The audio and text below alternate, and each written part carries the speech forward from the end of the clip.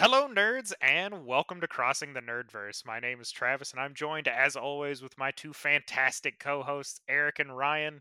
Ryan, how you been this week? Oh, this week has been a ball of stress, but it's been awesome. I've been traveling the Nerdverse roads of Magic the Gathering after our trading card game episode, and man, is that been a wild ride. You can feel it. You can feel it singing its claws back into you. So I've been living in the Magic the Gathering universe this week. Definitely a hobby that I pick up and down very frequently. That's one of the ones that I will walk away from and then just suddenly come roaring back into, so I 100% understand that. Leading us on our valiant quest tonight is going to be Eric. Eric, what have you been up to this week? So it's been a little bit of a down week for me. My kid was a little sick for most of it, so I didn't get to enjoy as much as usual. I did get on Twitter, get a lot of interactions, trying to talk to everybody, interact with some people that maybe listen to our episode, maybe just want to talk nerd stuff with us, and then played a little bit of my personal favorite Mass Effect at the moment. Got a little further, still getting all the heroes, gathering everybody in Mass Effect 2, if anybody knows the game. I've got one more to go. I gotta wake up the I can't remember his name. He was Rex in the first one. Oh man. Anyways, so back on topic. Butterfly. The Krogan. Yeah, the Krogan. All right, there we go. You're talking about Grunt. Yeah, and the second one, yeah, the one that's created with a DNA and computer, which is what we do today in society. Anyways, so as we move on, yeah, I did a little bit of that. Also reached out and checked out our podcast and tried to listen to a couple of people's podcasts that listen to ours. Just try to get a feel for us in comparison to them, and also just to listen to their content and try to get more immersed into the community as a whole, so we can start participating more with everybody instead of being sort of lone wolfy with our stuff. So I think that's going to be really important. And before I kick off the topic, of course, Travis, what are you doing? So I have been working remote this entire week. We had a bit of an ice storm down here, shut us down for the most part. So luckily got to work remote, which has been nice. Got to spend the day with my dogs. And I actually started 3 separate new animes this week that I had not been watching before. My favorite of the 3 that I picked up is definitely Rising of the Shield Hero. Really, really enjoying the story in that one. Sounds interesting. I've seen some previews. I haven't messed with it yet. I'm a bit of an anime junkie. I do pay my Crunchyroll every month. So, I mean, if you guys want to sponsor us, by the way, Crunchyroll, just reach out or we'll reach out to you. I don't know how that goes. I'm new. Yep, very open to it. Um, but yeah, so I'm an avid watcher. I've had an account on and off. Single greatest way to watch your anime. Anyways, so this topic is going to be about indie game development. Now I picked this topic because throughout most of high school and after high school, I always wanted to develop my own video game. I was always good with story writing, developing characters, worlds, things like that. Like if you show me a picture, I can write a chapter on a picture. I can go in depth. I enjoy it. Creativity is my outlet. So I really wanted to get into that. And the nice thing to tie along with this indie game development is E3. So that was like a blessing in disguise when news finally came out about that, because Sony, Xbox slash Microsoft, however you want to word it, and Nintendo are all not going to be there. Ever since COVID happened, they've started to do their own events, and I'm outside looking in. I'm going to just assume that they're going to continue to do that. I haven't read too much as to when. I think Sony's doing theirs. Either Sony or Microsoft's going to do theirs the week after E3 or the week before. I'll try to double check. I've seen a lot of weird things. Like there's not a lot of confirmed stuff that I've found yet. So what's up, Travis? I was beginning to wonder with everyone pulling out whether or not E3 was really going to survive. It seems like when all the big dogs, so to speak, pulled out of it, Microsoft, Sony, Xbox just kind of abandoned ship all to run their own, like, basically online announcement forums in the same vein as E3, whether or not that particular Electronics Expo was going to make it. E3 took a big hit with the whole COVID thing. Like, they ended up canceling one year. They ended up being fully digital another year. Like, it was just not good. And during that time, those big platforms needed a way to like release games, not release games, I should say, release information about their games to get everybody hyped and excited still, even with COVID being an issue. So they did develop their own way of doing it, which is going to be a big negative for E3. Now, E3 has gone and they've partnered with ReedPop, which is a company that is known for doing other events like PAX and stuff like that. So they are putting in a lot of effort into what they're about to do, in the sense of like they designed an app, and this app is going to allow you to like have interviews and things like that, and be business oriented. You'll be able to find exhibits that aren't just in the convention center, but are going to be outside the convention center. They're going to have a lot going on, and this app's going to tie into a lot of that stuff and give people information for it. But what I would guess is, with the limited info about E3 that's out right now, I'm gonna say a lot of indie game developers are gonna get a big chance to kind of display themselves during this event. So as of right now, the first 2 days of E3 is going to be business oriented, networking, people interviewing, people talking, kind of getting back together after so much time apart. And then the last like day and a half ish is going to be more consumers. It's going to be for us, the gamers, the players, and stuff like that. Half the convention center is going to be set up for consumers, which I found odd, because I would think E3 being what it is, it should be more consumer driven. So to hear that like less of the time is going to be for consumers, half of the space is going to be for consumers, I found it kind of odd. But with the big three not being there, it makes sense. But it will give indie developers a big chance to step forward in this type of time, because they will be able to build that network with each other, kind of jump on each other's bandwagon, get information and help or hire and things like that during it. So E3 is a great thing to have come out in regards to the topic that we're doing this week. So it's nice. Go ahead there, Ryan. Well, and I'm still one of those that I get excited every time one of the expos or one of the events gets kind of brought up, because especially in regards to indie development, a lot of indie games have really become some of my most favorite games that I've enjoyed playing. And more than that, it's given me an avenue with my daughters to start playing video games with them. You know, some of the top indie games really I got exposed to them during PAX and during E3. And so you're talking things like Stardew Valley, Nobody Saves the World, Stray, Limbo. These are all games that I now play with my children, and I wouldn't have known about them without PAX or without a similar expo. So, yeah, the indie scene has definitely been growing, and I think Microsoft / Xbox and Sony / PS5 or 4 have all realized that and have done great things to kind of make it easier to get involved in it. So like previous to our current situation, it was a lot harder to kind of do anything.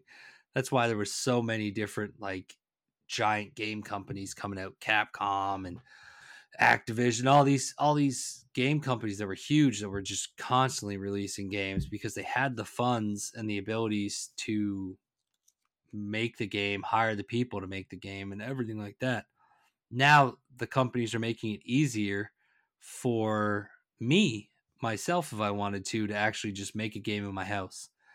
So currently, if you look at like Xbox has something called ID at Xbox. That's their self-publishing program right now.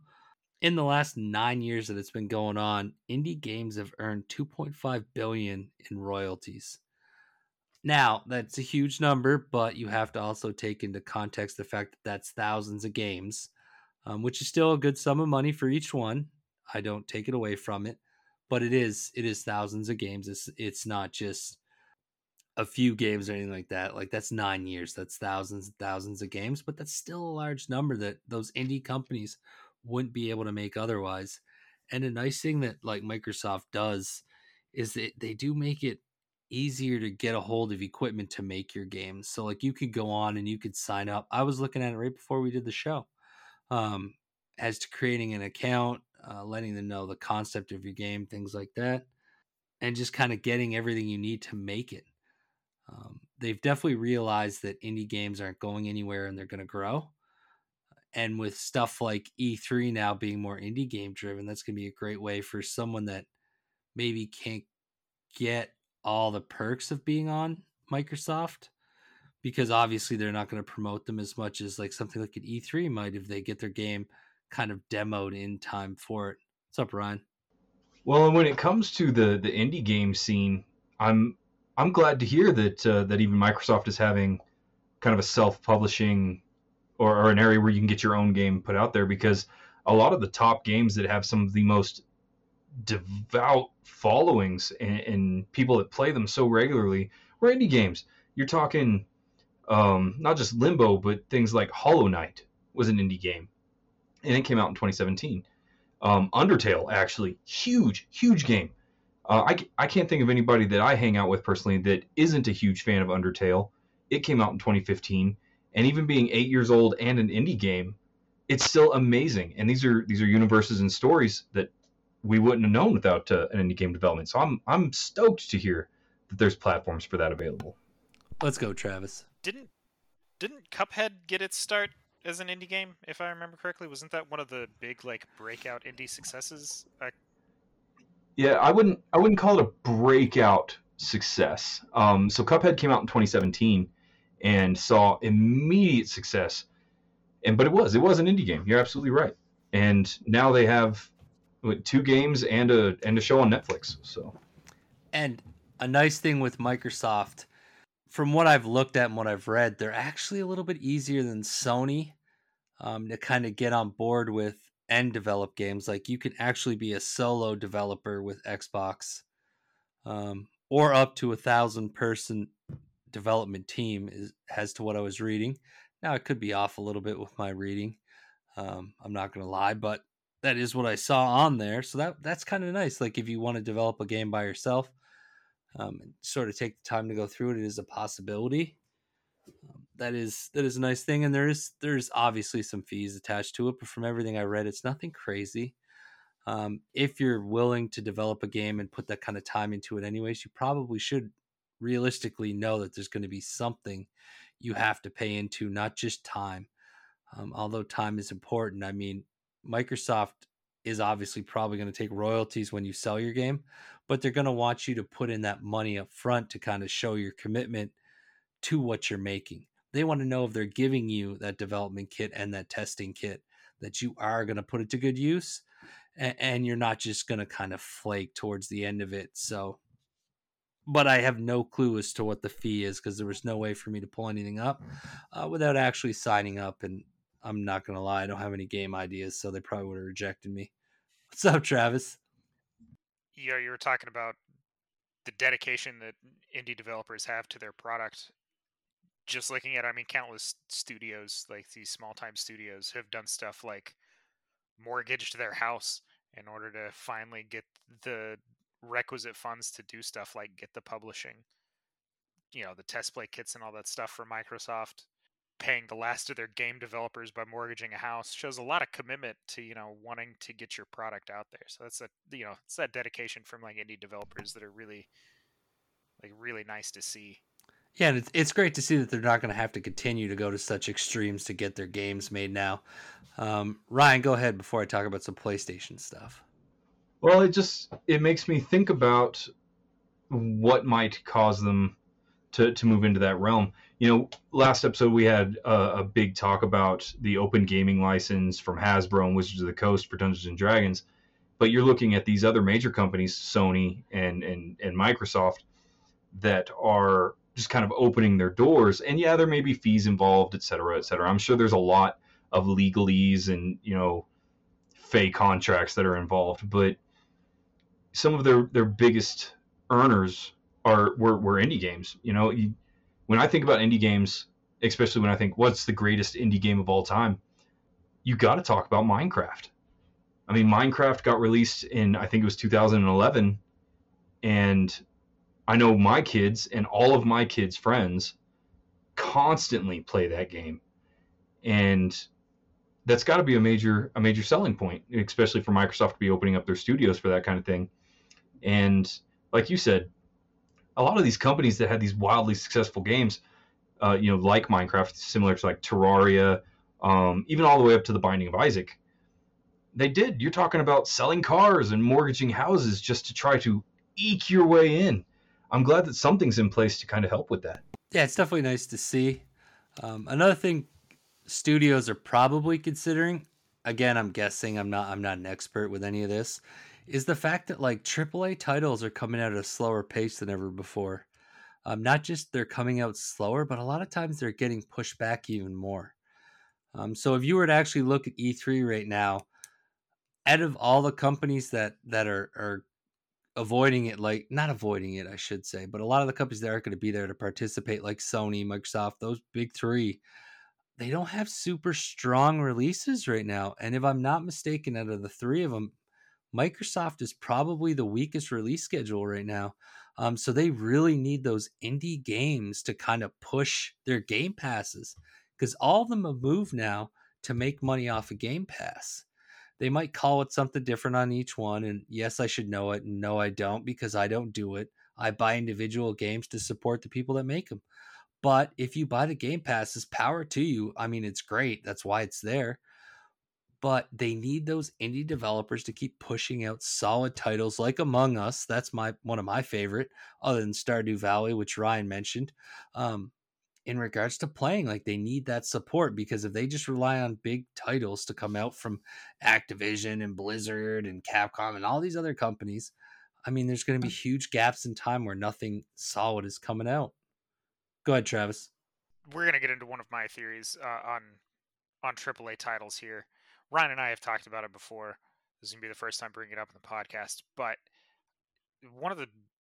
to me, one of the big things that you see in the slowdown for like AAA titles is how much is expected out of a AAA title now.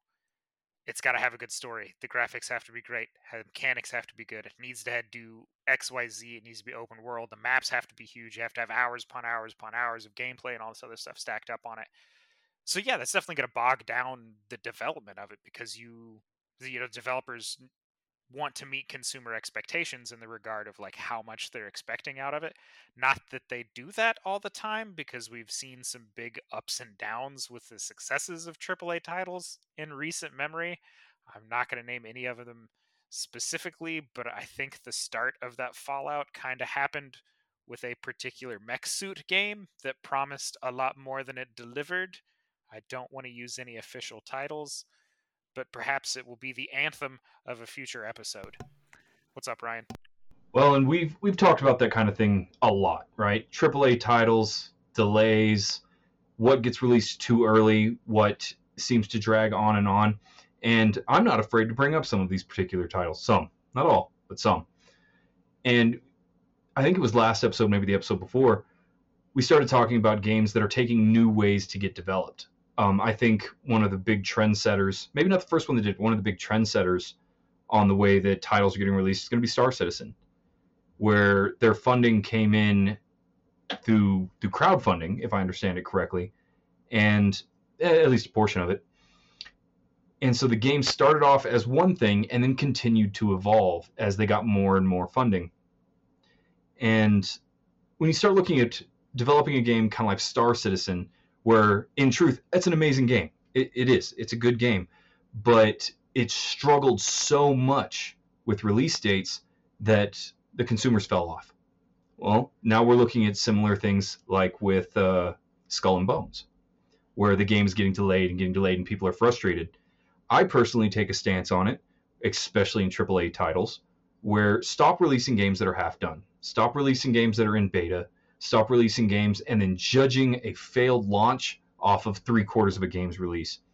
One of my biggest disappointments that I think in truth was unfairly judged was Mass Effect Andromeda. I loved Andromeda. I think the story was great. I loved playing the game. I'd play it again. However, I was promised a lot more than what that game delivered. And all the way to the point where I was expecting season passes and DLC and that kind of thing that never got delivered. I am of the opinion that when it comes to AAA games, yes, hold it, delay the release until you're done, and then give me a complete game instead of giving me these half-finished things. But in the indie scene, it turns into something a little bit different. In the indie scene, we start getting a lot more, this is beta access, this is early access.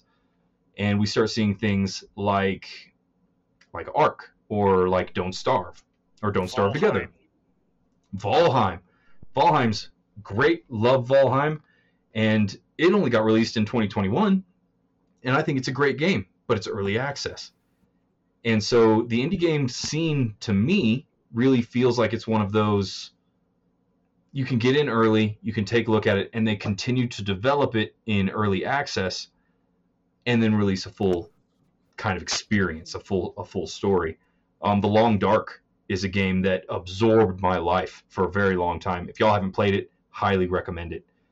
But when it comes to AAA title releases and what's expected of them versus an indie game development and what's expected of them, it gets a little murky. It gets a little bit different because we, the consumers, have a lot more leeway. Yeah, Eric, it's not just consumers, though, like in that sense. Like, it's also, you have to look at, like, so with an indie game, like any of those, they don't bring up expectations. That's the difference. There wasn't any big expectations with a lot of those indie games you named. I didn't even know they were released until they were released. So that's the big difference with those. So Activision, Blizzard, I know I keep saying the same names. It's because I can't think of other ones for some weird reason right now. Capcom, Bungie, 343, any of those places, they don't have Square Enix. Yeah, Square. Oh, how did I forget Square? Square Enix, if you were out there, I will literally give a kidney to get a job. Anyways, so on a for real note, all those companies can't do what an indie game does, which is why the indie game scene is so important. And I think companies are realizing that, like Microsoft, Sony, and Nintendo. I actually just pulled it up because I didn't do enough research on you, Nintendo. I apologize and love you. But all of them do offer things for indie developers. But indie developers have leeway. Valheim didn't have a lot of info out before it came out. You could develop it while it goes because of that reason.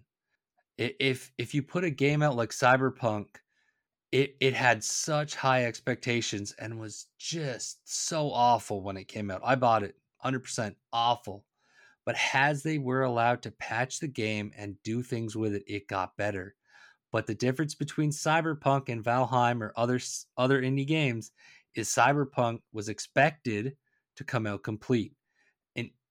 And for whatever reason, if it's not a mainstream title, you could come out incomplete and fix it while you go because you're not a mainstream title, which to me, it doesn't make any sense.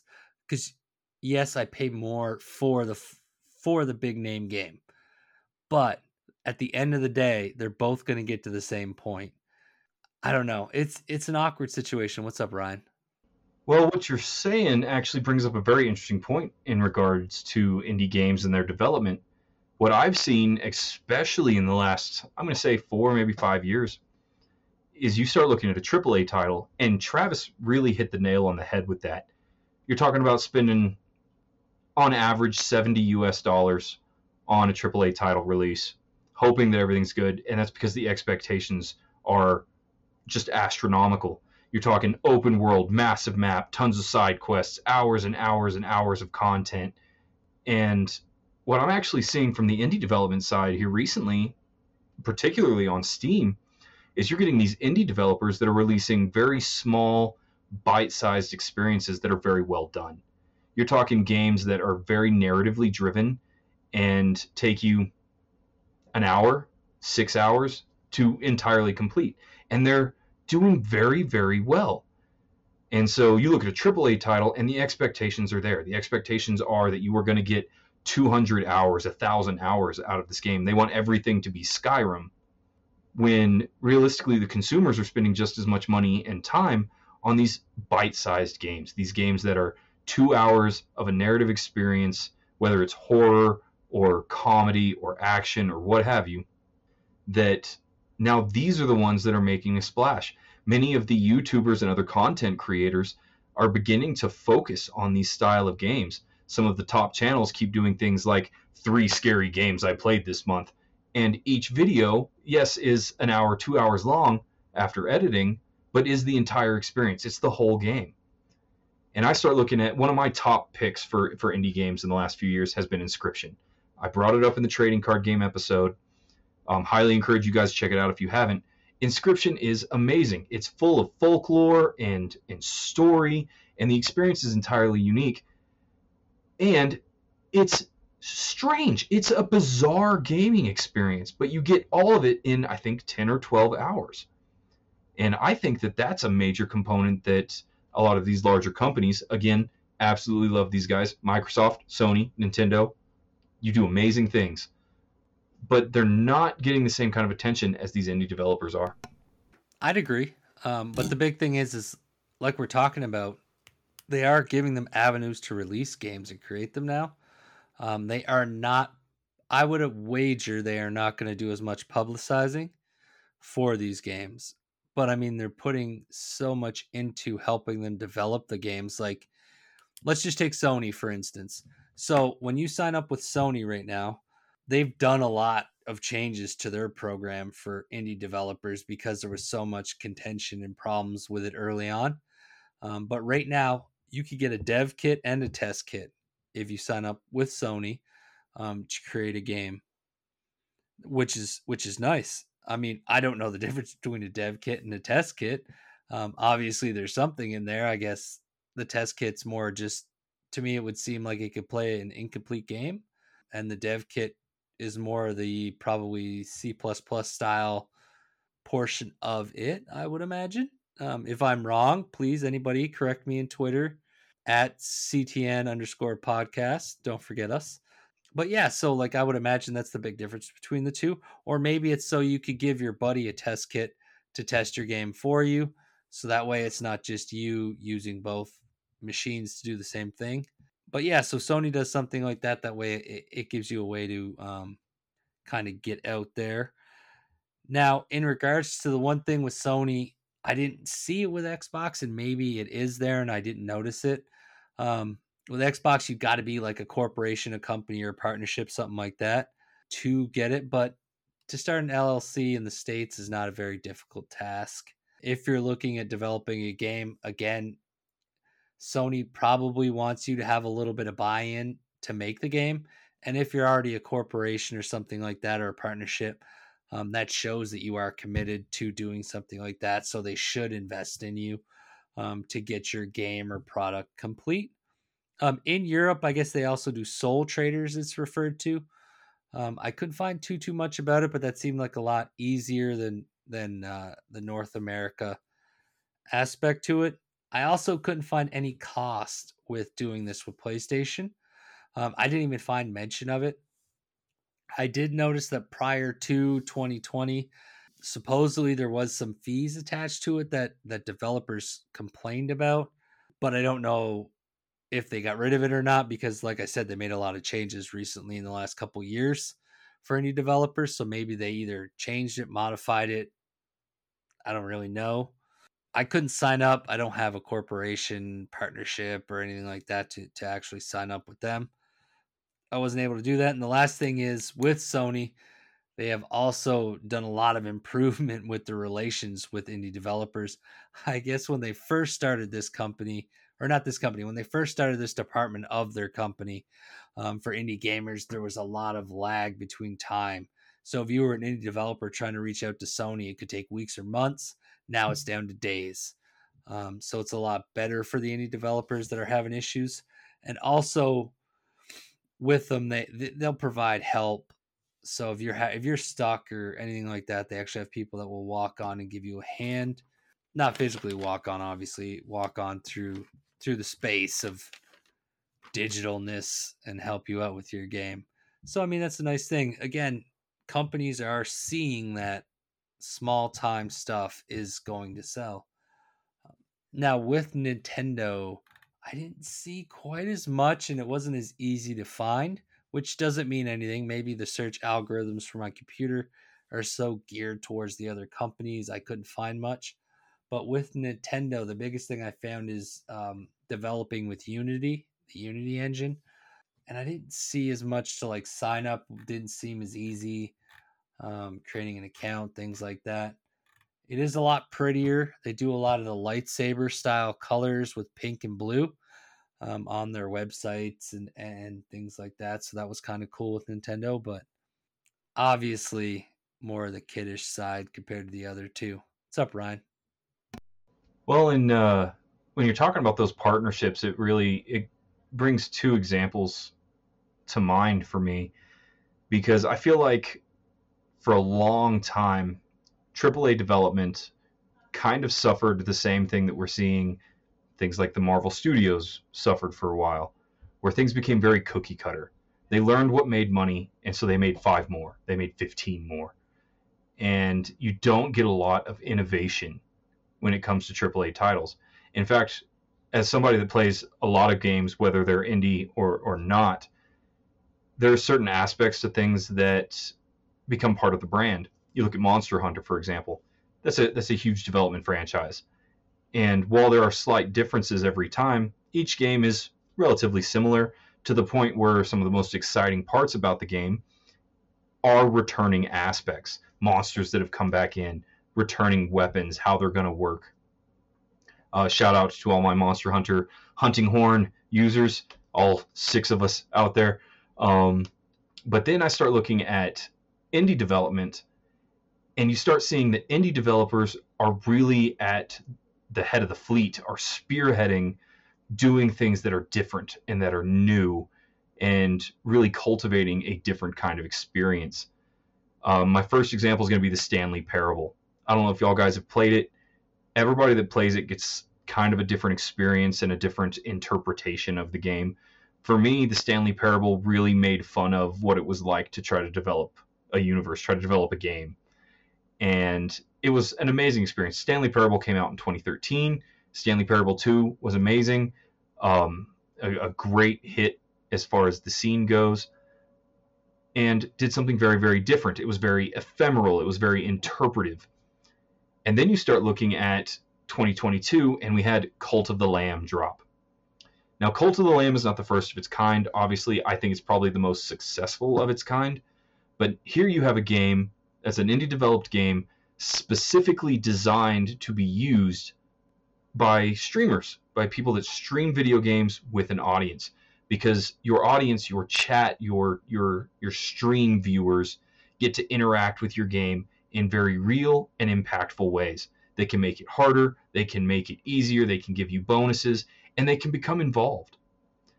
And when you're running a stream game like Cult of the Lamb, whenever a viewer can see themselves in the game, they now have a character, they have a presence in the game.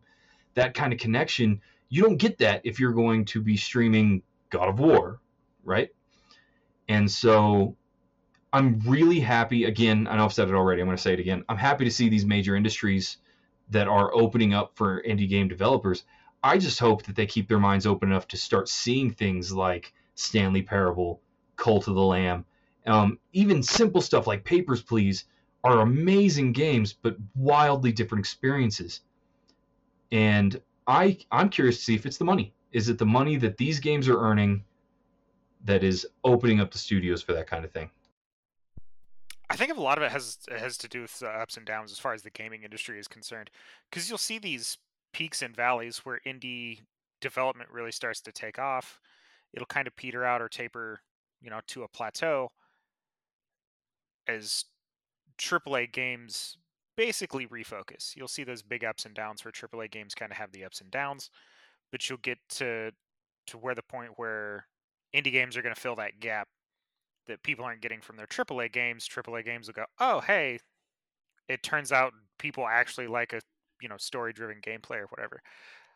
The big one I think recently I noticed in the fads was the like Telltale style games where it's the very story-driven interactive choices. became wildly popular, and now you'll see that a lot more in AAA games. Like, oh, people want the decisions they make to be long-term impactful for the story. Well, it's just, we'll sprinkle that mechanic in. Or they'll basically take these indie companies and just be like, hey, we'll pay you a bunch of money to just churn out as many of these as you can. So yeah, you'll see those big ups, big downs, I think, in the gaming industry. So I think right now indies are definitely on a big uptick. I hope they stay on an uptick, because obviously they're going to drive the market for AAA titles to be better and do better. But you also get, I feel like, more passionate development in regards to the game. People actually care about the product that they're putting out more so than just manufacturing a product. I think indie's always going to be big now, like for the end of time, only because AAA titles take so long to make. Indie games don't quite have the same time to make. And then now with how people are, because of things like Netflix and everything else, with having to get it right away and things like that, people are going to get frustrated with AAA titles talking about how great they are and all these things. Like Skull and Bones, the biggest thing. I think when that game releases, it's going to be a flop. Everyone can mark it February 2nd, 2023. It's going to flop. And the reason is because it's been hyped now for so many years that it can't live up to it. There's no way right now for Skull and Bones to live up to the hype. It's impossible unless that game literally comes out and just starts handing me money through my PlayStation 5. It's not going to live up to the hype. It can't. There's no way. That's why I said, I know this is off topic, Black Adam. Black Adam can't be a great movie. Why? It took forever to release.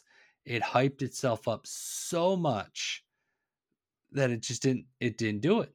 I mean, I was excited for 2 years to see Black Adam. It's nuts. What's up, Travis? I don't think Skull and Bones was necessarily overhyped. I don't feel like that's going to be the issue with it. I do agree that it's going to flop, and you can mark me on this. I think they missed the trend in the open ocean pirate style game. I really feel like 2 years ago, this game definitely would have been ideal. It would have been the greatest time for this to come out. I think they've missed the wave, and I think the trend is past. So when this comes out, yeah, you're going to have those people that were like, fuck yeah, piracy. But I think the big fad and or popularity for it, I think the moment's past. It's one of those things where you, like, again, I spoke earlier, the trends of ups and downs. I think the trend is just way gone on this one. What do you got, Ryan? In regards especially to things like the trends, I agree with you. And Eric, I agree with you. I think that when Skull and Bones drops, it's going to struggle. I still think it can be an amazing game. I think it can be an amazing experience. But I'm thinking personally, and opinion only, I'm not an expert in any way. I think that indie game development and AAA development is going to enter a realm of symbiosis. And I think in a lot of ways we already have. You have these major AAA titles that are being developed and being created, but in order to keep the hype going, you need to feed the consumers something. And that's where indie games live, right? These are the ones that you have 5,000 companies all releasing these bite-sized games and these smaller titles that not only are giving the consumers something that they want, that they can enjoy, but also kind of testing the waters, seeing, hey, are people still interested in pirates? Are people interested in superheroes? And I think the Black Adam analogy was fantastic, because Black Adam did spend way too long getting hyped up. Everybody was expecting this major event. And I watched Black Adam. It was good. I enjoyed it. It was fine for what it was, but it was never going to live up to this epic amount of hype. And the hype train is real. And so when you have these AAA titles that are the leaders, the titans of the industry, they get supported by the indie development. And yeah, there are success stories like Minecraft, where they've become their own thing, their own genre. And I actually have something of a pet peeve when it comes to video games, because any game that will do something new or different or in a unique way suddenly becomes synonymous with that mechanic. I've been playing one that I enjoy called Solasta, that is a fantastic Dungeons & Dragons style game, but it's a tactical placement action point system similar to XCOM. And now any game that comes out that uses a similar method is referred to as XCOM-like. And I guess ultimately that's what it is. You have a symbiotic relationship between AAA titles that need 5 years to develop, 10 years to develop a game and release it. And the indie game scene is going to be like, hey, what are people interested in? What are they looking for? I think that's a good balance, and I'm not entirely unhappy with that. It's not always small, like, bite-sized portions, though, when it comes to indie games. Some of them can just be absolutely massive. Minecraft being one of the ones that you brought up a lot. Ark, another indie game that has taken off to become a major studio in its own right, started off as a pretty massive game. Those maps were absolutely huge. There was a lot to do. You ran around, you tamed dinosaurs, you died an unfathomable amount of times in order to build your base so you could have your nice little, like, crappy wooden fence that was going to get wrecked the first time a dinosaur walked by, but you'd be very proud of. The game definitely makes you feel like you put in the elbow grease to get anything done. But yeah, so I mean, I don't necessarily feel like it's always just going to be bite-sized portions. And again, maybe I'm picking out the exception to the rule with games like this, but you also have those ones that are just roaring success with good art value and good story. I think you guys kind of slept on Cuphead, one of the breakout, like, indie successes. That was one of the first. So for real, I know Eric's rolling his eyes at me, but I paid very little attention to indie games other than the ones that Ryan, like, wrung my arm to get into until Cuphead came out, and I was like, damn, indie games can really do something like this with the good artwork and the fantastic mechanics and the jumping around and the 2D side scrolling, which, again, 2D platforming, underappreciated genre in video games. I absolutely freaking love 2D platforming games. Super, super good. Eric, you can shake your head all you want. It's okay to be wrong. That's fine. No one is going to judge you besides me and Ryan, who already have, but that's because we know you. All right, first off, 2D is only bad because so many people today are used to 3D. I still think we should go back to, like, Nintendo style, where you don't get saves, you get codes. However far you got, that's what you get. You get a fucking code. If you don't write it down, you don't remember it when you go back to play it, start over. That's life. Be difficult. That's what it should be. Video games now are so crazy. What? Talk about the Lion King challenge, one play style, all the way, like, one sitting all the way through, beginning to end. Lion King. Dude, the people I respect the most on this planet didn't develop anything, didn't cure anything, they didn't solve anything. They beat Ninja Turtles on Nintendo. That's who I respect. Those guys right there, they did some shit, dude. I tried for years to do that. Go ahead, Ryan. I know you're chomping. It's good to know that you respect me, because I've finished that game. You got to be careful, because your old man is showing a little bit right there. You know, there was some guy just like Eric back in the day going, what's with this book thing? Scrolls were just fine. People should go back to having to roll through their story just as they wanted to. But no, and it's not a bad point, right? Like, I agree that I think that there are an epic amount of games that have moved towards a very hand-holdy style. You don't have a limited number of lives. You don't have this. You don't have these kind of aids. But I also think there are a lot of games that have really threaded the needle in regards to all of these aspects. Journey came out on PlayStation. Beautiful art, beautiful gameplay, but it didn't focus nearly as much on 3D. You got to remember, even The Legend of Zelda, when it started moving into 3D on, I guess Ocarina of Time would have been in 64, there was no jump button. Like, you ran towards a cliff and you hoped it worked. And that was the problem with Assassin's Creed.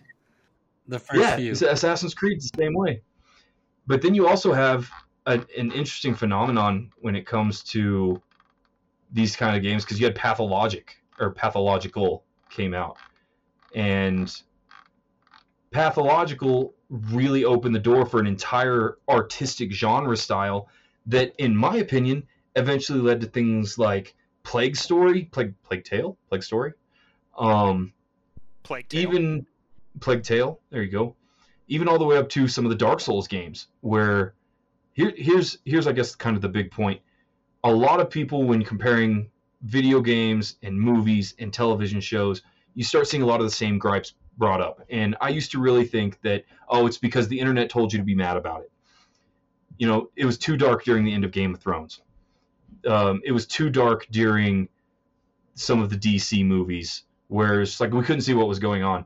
But then you start looking at a lot of the Souls games, things like Dark Souls and Bloodborne, even Elden Ring, where lighting is part of the art, and they're totally cool with that. That's fine. Elden Ring is king of the castle. And I don't necessarily agree that we need to go back to you don't get saves or you get 3 lives, good luck, because all of those games were developed specifically for the ultimate pay-to-play experience at the arcade. Imagine if you could go back, and I know for us in particular, you go back to the arcade, and we're talking about like Area 51 or Biohazard, quarter after quarter after quarter, going into these games where it's like, okay, 25 cents a life. Imagine if somebody tried to do that now. You could get on your Xbox and you could play, but to get 3 more lives, you had to pay $1. But you would, though, because pay to play is such a big thing today. So you could easily do that, like and it wouldn't be anything. Like people would gripe for half a minute and then they do it, because so many games now you pay money to get extra stuff in them, and it's foolish. It doesn't even make any, like, if I buy a game, I should be able to earn everything in the game. Now, granted, I might have to try extra hard because I don't want to pull my debit card out, but I should still be able to get some. To put out content in a video game and say the only way to get this is to buy this is bullshit, and a slap in the face to video game players.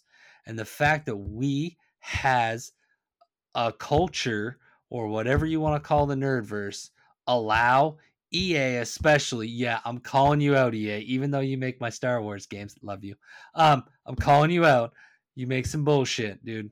I don't want to have to buy some content. Or not content, I should say. Yeah, it's content. I don't want to have to buy a special jersey, a pair of shoes, a fucking sword. I should earn it.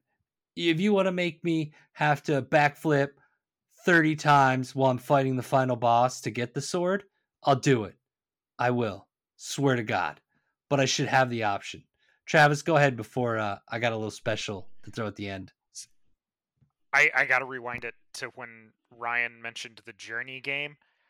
My knee-jerk reaction, and feel free to Google this, I don't know if you knew this, Atari 2600 had a game called Journey because of the band Journey.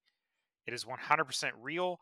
It's this like raining dodge thing, so like crap just falls from the sky and you're this little dude and you like dodge back and forth, and it plays like this little riff over and over again from Journey. Don't Stop Believin', like the little piano riff that goes on during that. That is the whole game. And I see Eric nodding his head. If you hold up on the little joystick, it makes it go fast as shit. That game can get super freaking hard if you're holding it forward to like fast forward to the end while you're doing your little dodge. And you don't get a set number of lives. You've got the one little dude. If you get hit, you start all the way over. I don't know if any of you have listened to a Journey song. On average, they're like 5.5 hours long, I think, somewhere around there. They're Whatever. like Rush, but more piano riffs. Dude, Journey songs are long. You can shake your head, Eric. They're long, okay? Like it's just Yeah, the but only way to do who it. They're hasn't like, karaoke Journey while they're enjoying themselves at a bar? I'm not saying that doesn't happen. I'm just saying they're long songs, which makes it a really like long game if you're 6 and this is the first video game you've ever played. By the way, first 2 games I ever played, Journey and Q*bert. So I'm gonna bring up the demon. I'm gonna bring up the unmentionable when it comes to games. Microtransactions. I think. Yeah, that's horrible. Yeah, exactly. I agree with Eric's sentiment. I don't mind if a game has a certain level of microtransaction, especially if the game was released to consumers for free. I do agree that the vast majority of a game should be able to be earned in game. And it's funny when you think about microtransactions in regards to things like AAA development or indie development, because a lot of games are very, very dependent on that. Of course, it had the side effect of having everyone go to the obvious extreme, look at mobile games right now. You can't play a mobile game without having to sift through 2/3 of your gameplay being closing ads. But I think that if handled correctly, it can be done well. It's funny to look at players where they looked at, I think it was Skyrim, it was potentially Oblivion, but I think it was Skyrim, where they released a cosmetic only horse armor. It was like $10, and everyone lost their minds. I'm not paying $10 for a cosmetic only kind of game feature that, no, I'm not doing that. And now you look at it and people have completely flipped the switch. Now they're like, microtransactions are fine as long as it's only cosmetic. We don't want anybody paying to win. Paying to play is a whole different game. Pay to win is a problem. And nearly every mobile game has a problem with that. And I honestly think there's a lot of games, hey, EA, love you guys, but you're going to keep coming up during this, that get absolutely ruined because of microtransactions. One of my favorite games ever was Star Wars The Old Republic. I love that game. It's great. I think its design is fantastic. The freedom they allow you is fantastic. And freedoms that you get as long as you pay your subscription, as long as you buy their pass. And without that pass, the game is unplayable, literally. And so instead of paying $70 US dollars for a total game experience, like God of War or Assassin's Creed, instead I'm paying $15 a month. And if I play that game for a year, I have wildly overpaid for this game. If I play it for 2 years, now it gets even worse. And then we get into the king of it, World of Warcraft. I was going to say. Here's a game. Yeah, World of Warcraft. You're going to pay AAA prices for the game and every expansion. You're going to pay a monthly subscription to be allowed to play the game that you paid for. And when they release more content or a new DLC, you better buy that one too, or you're screwed. Yeah, but that's the genre, though. Like, to be in the defense of MMORPGs, I am a junkie. I am a true certified... I know, Travis, hold on a sec. I am a true certified MMORPG junkie. I played EverQuest. I played it religiously. Dude, I played that game. Like, I convinced my parents, if you're listening to this didn't happen. I convinced my parents to let me stay home from school sick because new patches came out for that. That's a whole different genre. When you get into that compared to like this other shit, it to me, that's apples and oranges. Now, when I buy an EA game for my console, even my computer that is supposed to be standalone, I don't want to be paying extra shit. I just don't. I'm sorry. Like, that's just who I am. I love everyone who wants to pay extra to win, or because they're not good at games, they want to pay extra to be as good as me. If you need to do that to feel good about yourself, feel free. Pay the extra money to be as good as me.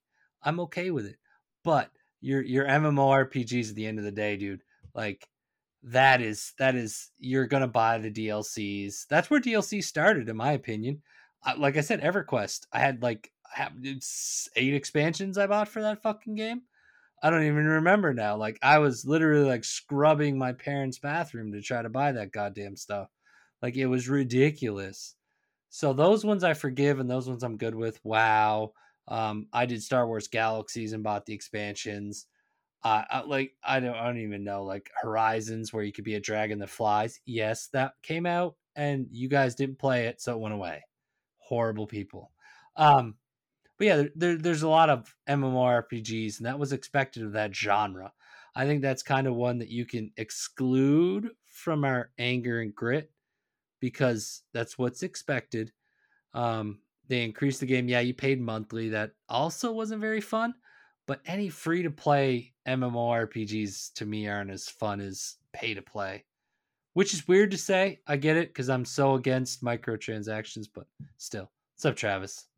You guys have completely forgot about Destiny 2 and the sheer amount of money that goes into that. Season passes, expansions, cosmetic upgrades, XP boosters, loot drop boosters, silver, dust, all that stuff. Ryan was going on his, everybody wanted to go in on EA and completely forgot probably one of the biggest culprits on the market right now, and that's Destiny 2. There's a microtransaction for everything in Destiny 2. It doesn't matter what it is. Extra emojis. Like, you can buy whatever in that game. Its online economy is absolutely ridiculous. And I get that Bungie isn't necessarily one of the biggest studios, because it's really not. When you look at comparison for like Blizzard, Activision, places like that, Bungie is dwarfed by a lot of those companies as far as the sheer size. Now, they do hyper focus their games, so I have to give them credit for that. They definitely put in a lot of elbow grease. They're coming, yeah, they're coming out with the patches. They're putting in the elbow grease. So I'll tip my hat to you on that. You guys do aftermarket support really, really well once it's released. But yeah, Bungie, the grind is real, and it's definitely there as far as the microtrans go. So Destiny 2 is my biggest pet peeve when it comes to microtransactions, because of the fact that you can only get certain things by spending your money. That's a prime example of, if I don't spend no matter how good I am, I could school everybody all day online in like I can't remember what it's called, but where you fight all the PvP, the arena stuff on there. Crucible. Yeah, the Crucible. I could go through there and school everybody. I could literally just dwarf them in capabilities, but they look cooler than me because they have their mom or their own credit card, and they use it to look cool. That to me, that's where I draw the line. Like, you could be mad at EverQuest or WoW for releasing DLC, but at the end of the day, you could earn all the same stuff. You can get it with time. Zero problems if somebody wants to spend $15, $20, $50, $60, $1,000, whatever, on a cosmetic thing. I have zero issue with that. If you want the crazy special skin to make you look like, 3 people stacked on each other's shoulders in a trench coat or whatever, that's fine. That doesn't faze me. The loot boxes in EA were the ones that got to me, where it's like, this will literally make you better in the game if you spend $5. For $5, we will guarantee you extra characters and longer XP boosts and this cool Luke Skywalker skin and like a cameo from a celebrity or whatever the hell else they were putting in those stupid loot boxes that you had to buy at like $5 a piece. Those are the ones that were really like, this is criminal. Like, all right, Ryan, what do you got? We're getting close to time here. So when it comes to microtransactions, again, we need to loop back into the AAA versus indie scene. I think that Destiny 2 is a really good example. And when you look at microtransactions in comparative to gameplay, when you compare World of Warcraft to Destiny 2, I agree with Eric's sentiment. MMOs are they're their own monster. The way they do things is their own thing. And where Destiny 2 really clutched it for me is that you could spend money, you could get the cool stuff, you could get the whatever. That's fine. I am steadfastly against loot boxes and random drop rates. I think that is just vile. And that should be relegated to the purgatory of mobile games. If that's the way they want to make their money, fine. I keep it off my console. But are you talking about like random loot drops for like boxes, like loot boxes? Or are you talking about like random loot drops for like boss fights? No, I'm talking about the loot boxes. I'm going to spend $5 trying to get my new whatever motorcycle mount, but it's only a 2% drop rate in this loot box because it becomes a slot machine. You're going to have to buy 15 of them and hope. And I think the big kicker is with Destiny and WoW, they really landed on, here's some cool cosmetic stuff. This is not going to make you better at the game. And that's kind of my happy place. Somebody wants to look just like Luke Skywalker, fine. That's cool. You spent your money on it. More power to you. It's your money. Spend it how you want to spend it. But if you can spend money to make yourself better at the game, that's where I draw the line. And Destiny, I think, really did that well. A lot of the top-end weapons, top-end armor, and that kind of stuff, you only got from gameplay. You had to do it. You had to do the raids. You had to do the dungeons. You had to get lucky. It didn't take money. It took time. That's smart. Make people play your game. However, I think WoW does the exact same thing. You have to be able to grind it out. You have to play the game. Now, if you want to get that piece of armor because it's the best mechanics or the best statistics or whatever, and then make it look like a giant lollipop, more power to you. It's your money. But yeah, in regards to the AAA versus the indie scene, it's really apparent to me that in AAA titles, you start seeing a lot more of the microtransactions. Modern Warfare is a premium example right now. You're going to pay your money to get your sweet costume or the sweet skin for your weapon, or to make your moves have fireworks go off, whatever the case may be. Whereas in indie titles, they don't worry about that kind of stuff. That you don't see it where I'm going to buy, I won't say always. In general, you don't see microtransactions inside indie games that are releasing for consoles or for PC. And that, again, I think leads into where the big industries use indie games as kind of a testing ground. What are people interested in? I would agree. I mean, indie games allow big developers to see what people are playing. But at the end of the day, they still have to try to meet or match that gameplay. And it's easy to look at and say that you can do it. It's a lot more harder or a lot more difficult. Jesus, my English is bad. It's a lot more difficult to actually do it, though. So the companies are going to keep, like we talked about, PlayStation and Xbox especially. Nintendo, we love you, but it's just not as easy to look you up. Sorry. But they are providing options and ways for Joe Blows like us to just get involved and make some games. So just to recap, PlayStation, Xbox, thumbs up. On a very real note, you guys are doing great things to allow indie guys to make games while you're waiting for AAA titles, so I don't get bored waiting for my games. And then just to throw some more info out there, I know it's the last of the cast, but I'm glad Jedi Survivor's taking a longer time than need be to come out, because that series is the epitome of what microtransactions not being involved can be great. I worded that all wrong. So the original game, microtransactions weren't really involved. Multiplayer wasn't involved. That game was incredible. One of the best ever. I've played it on different platforms. I've played it multiple times. I love it. It's a great single player game and experience. And hopefully the sequel continues that. I also want to give a shout out to Mass Effect. They are working supposedly on the fourth one. It's going to be nuts. It's going to be crazy. If you go to our Facebook group, Heroes of the Nerdverse, you can check out. I got some links on there. I'm always trying to throw the newest news out for everybody so they can keep up with what's going on. There is some Mass Effect 4 info on there that's going to be good.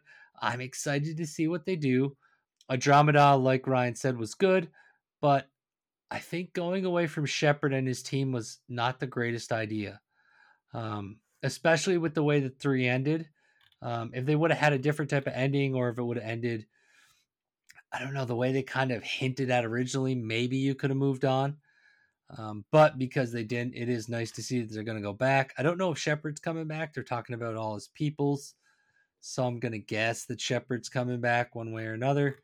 It'll be good to see. And then lastly, what's up, Ryan? Or Travis? Give me more Garrus. Absolutely my favorite character. Oh, yeah. From the Mass Effect series, Garrus Vakarian. Super, super dope character. Oh, yeah. All day. He's on every one of my teams. And lastly, just real quick, we have to give a moment of silence for Titanfall, because as it stands right now, they're not going to do anything with it, which is ridiculous. So let's go ahead and we'll just give a moment.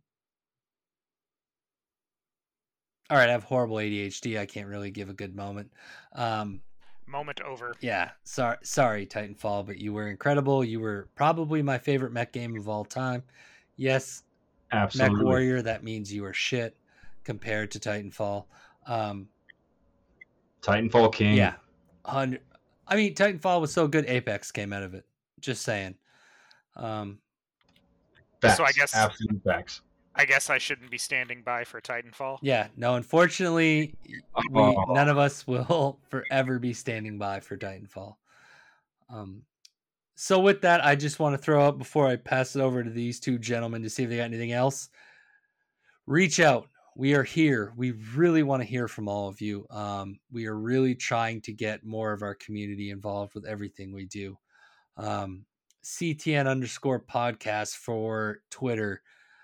H Nerdverse for Twitter. Heroes in the Nerdverse on Facebook, crossingthenerdverse.com. Like, we are out there. We are everywhere. I have claimed our podcast on so many programs. Reach out. We want to hear from you. We don't know what to do. At the end of the day, honestly, we are at the point where we are throwing darts at a dartboard to come up with topics. We need you to tell us what you want. What do you want to hear? We'll do the research. We're here to do the work. We don't mind it. We want to grow. We want to take the burden off your shoulders as to what you want to learn. Hopefully this episode was a learning experience. Maybe, if a dev ever develops something, throw a little CTN in there, throw a little Nerdverse, something into your games. Do something with it. And just, reach out. We're here. So, Ryan, you got anything? I think you hit the nail on the head. Obviously, we are desperate to have you guys interact with the show. We have done everything that we can think of to make ourselves available to you through Facebook, through Twitter, through Instagram. Guys, we even have a Pinterest. Reach out to us through any way possible. We want to know what you want to hear about. And yes, we are throwing darts at a dartboard, in some cases very literally, to see what this week's episode is about. And yeah, it comes up with some really interesting things. And I realize that we are just three dudes throwing our opinions out.